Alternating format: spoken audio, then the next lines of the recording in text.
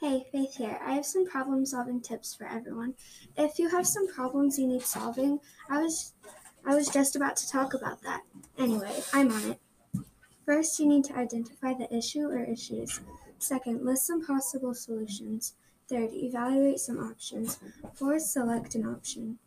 And now I have some for friends. First, remain calm. Second, do not blame or accuse each other. Third, focus on the issue and not how you are feeling towards each other.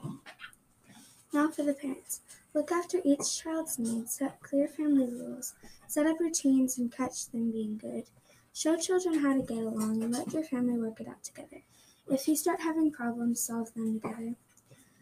When you start having too tough of problems, don't yell, calm down, work it out. If you are a child, ask an adult how to work the current problem out.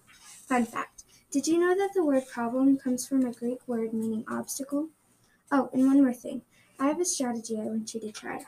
First, draw a picture of what you're thinking. Second, look at the picture. Show the person you are having problems with the thing you drew.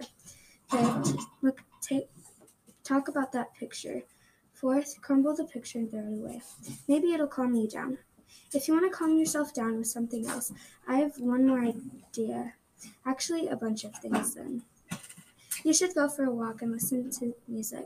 Maybe try somewhere that no one would go to, someplace that there's no noise.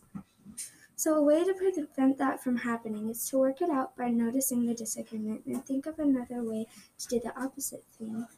I know you are wondering how to do that. So you do that by listening to what the person is saying.